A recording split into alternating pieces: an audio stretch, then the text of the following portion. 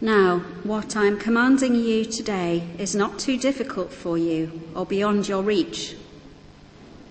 It is not up in heaven, so that you have to ask who will ascend to heaven to get it and proclaim it to us so we may obey it.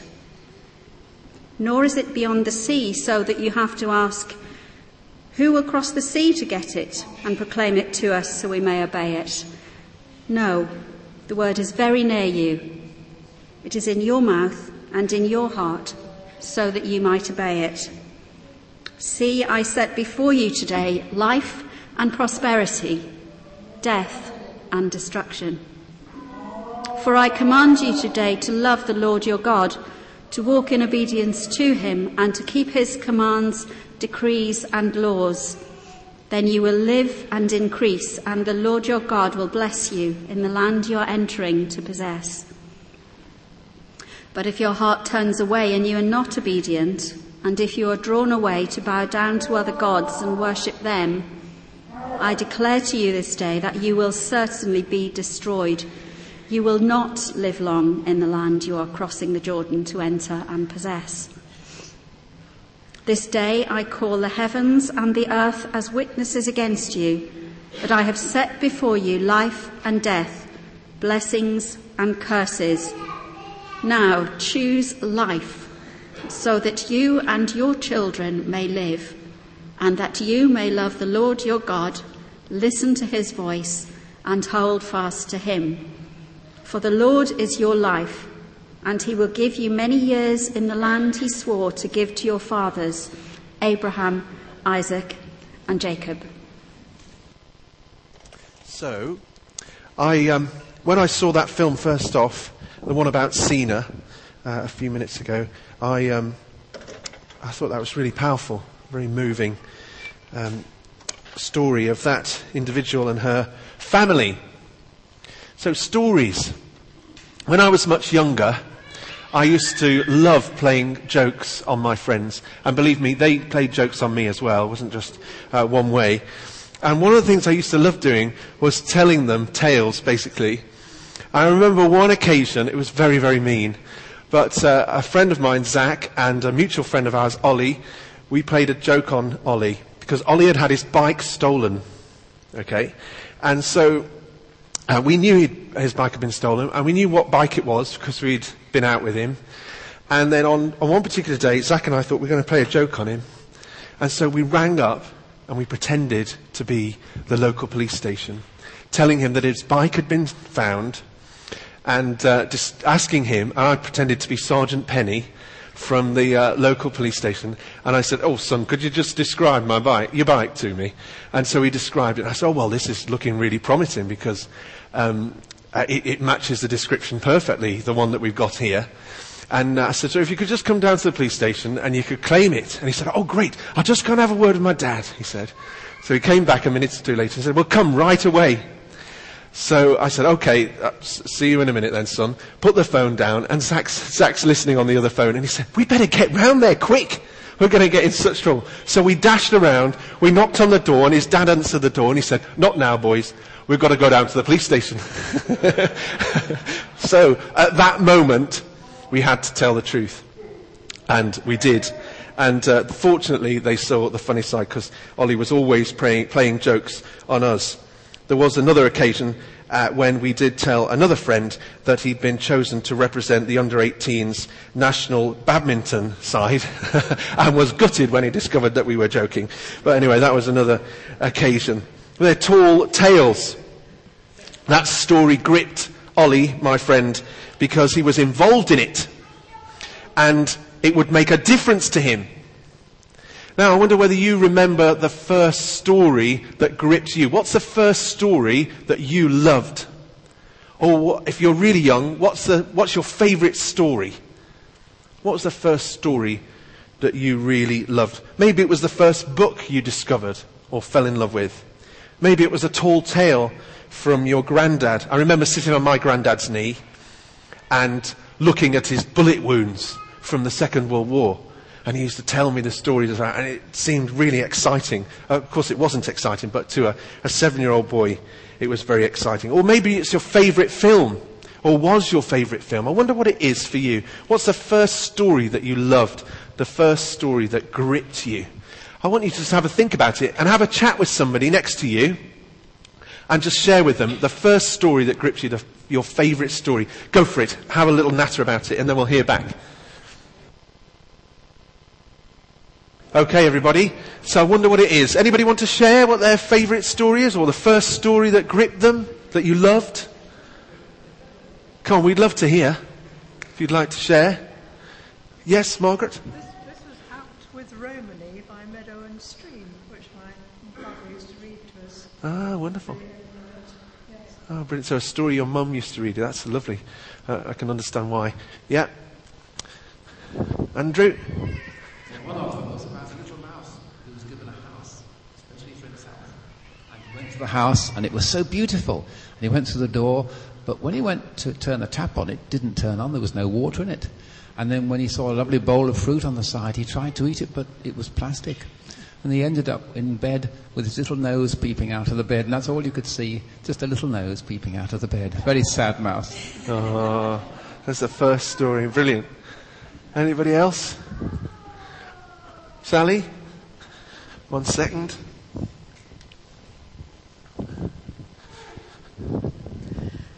A book called Rosie's Walk. It's about a chicken that goes for a walk. The words are very boring, but the pictures show that she's actually stalked by a fox all the way through, and he has a series of unfortunate accidents as he tries to catch her.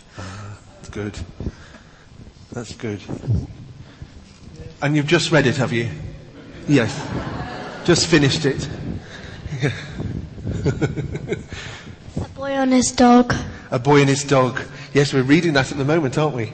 A Boy and His Dog. Well, there's some good stories there. For me, the first story that I remember really loving was it was by Enid Blyton, and it was called The Secret Island. I don't know if anybody read that. But my mum read me that book when I was about 7, and I just loved it. And then I read it again and again and again immediately after that, and I loved it. So, a story can be life transforming. It can make an impact. We can carry the memories of that wonderful experience throughout our life. And I wonder about your life story. What's happened so far in your life? What twists and turns have you been through? If a film producer came from Hollywood today and said they wanted to make a blockbuster movie out of your life, okay? A blockbuster movie about your life, what main events would be in that movie? What main events would be in that movie?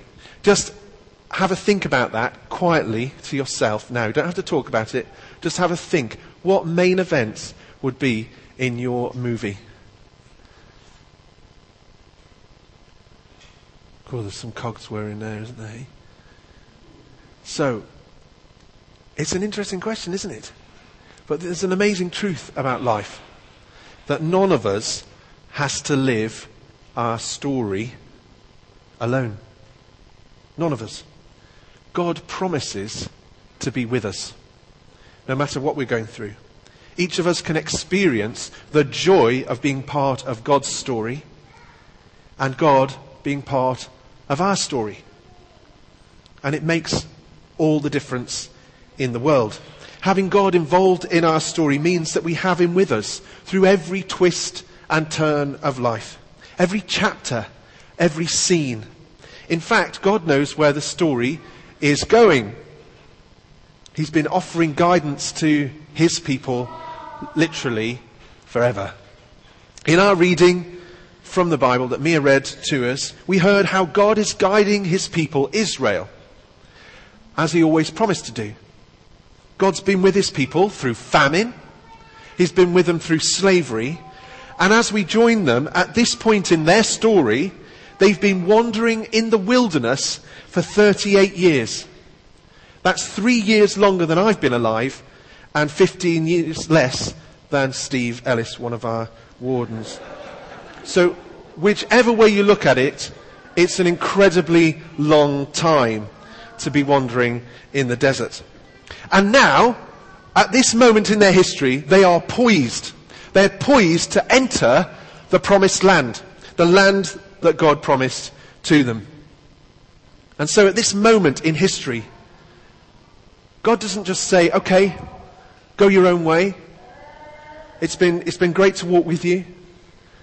No, he makes it very clear what he wants of his people. And so he lays before them a choice.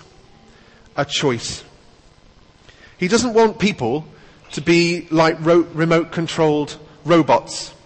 God doesn't want to be, sat in heaven with some remote control operating his people down on earth. That's not the way God works at all. God's more like the director of a movie. He works with us, the actors, if you like, only it's not pretend, is it? It's real life. God is working with us. But God gives us this choice. And this choice is between life, on the one hand, and all that's good, and death, and all that's bad, on the other. To love the Lord, to walk in his ways, to follow his commands.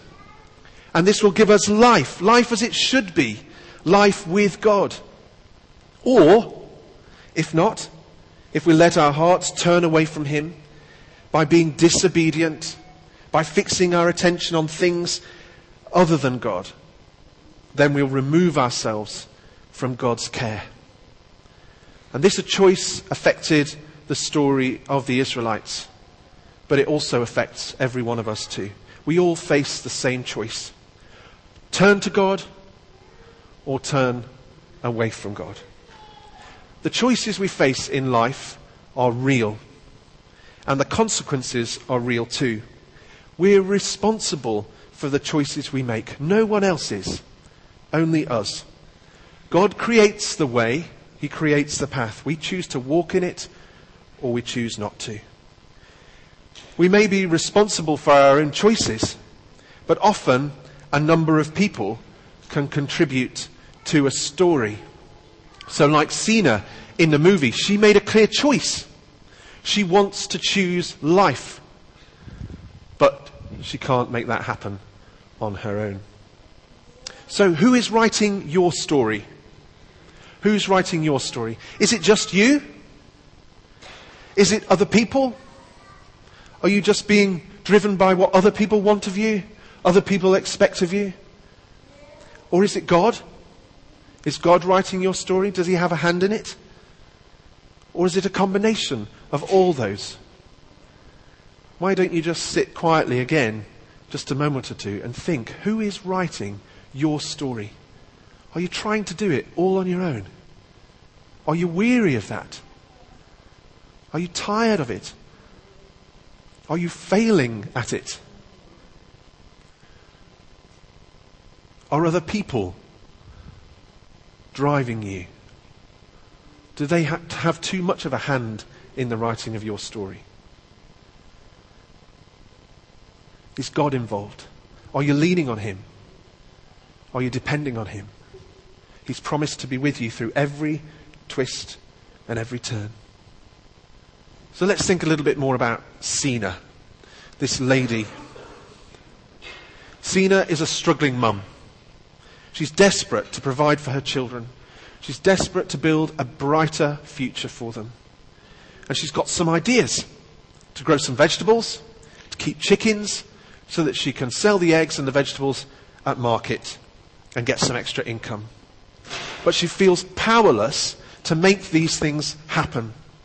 But with the help of the local church, supported by Tear Fund, she can work with others to move forward. K-Pic's project won't simply give Sina a handout. She doesn't have to depend on them always for short-term help. She wants a long-term outcome to this. Sina is given the option to follow the good path, as she put it. She wants to choose life. So if this church can roll out this project, Sina has the opportunity to take part. She has the opportunity to join with her neighbours and her friends, with her community.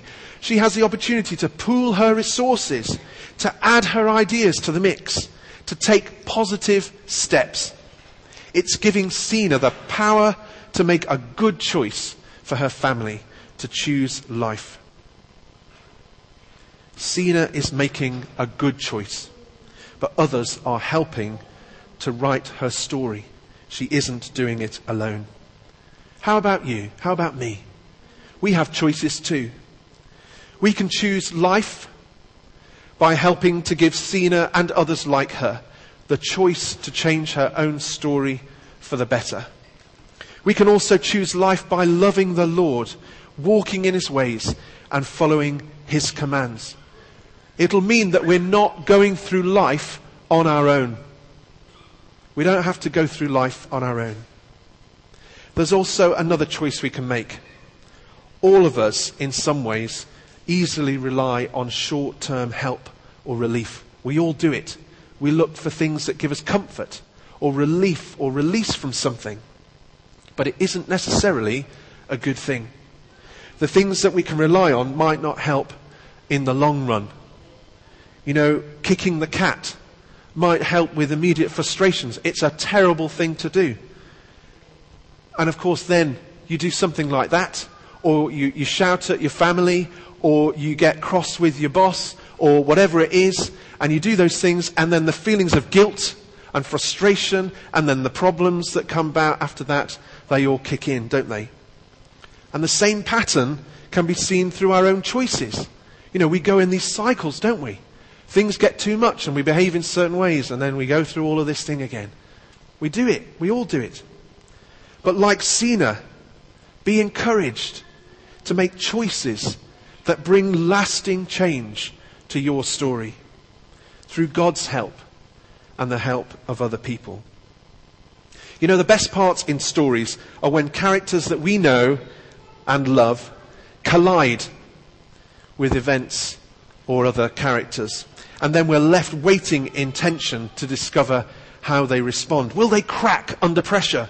Will their greatest weakness let them down? Will they overcome evil? Will it lead to their greatest achievement? One of my favourite films is Back to the Future. I was a teenager in the 80s, so this for me is, it's like an amazing film. And I think it's probably in the last of the series of films where we realise Marty's found out, the main character Marty, played by Michael J. Fox, he's found out that a choice that he makes at a set of traffic lights when somebody calls him chicken and accuses him of being a coward, that he then rises to this challenge to race this car that's next to him.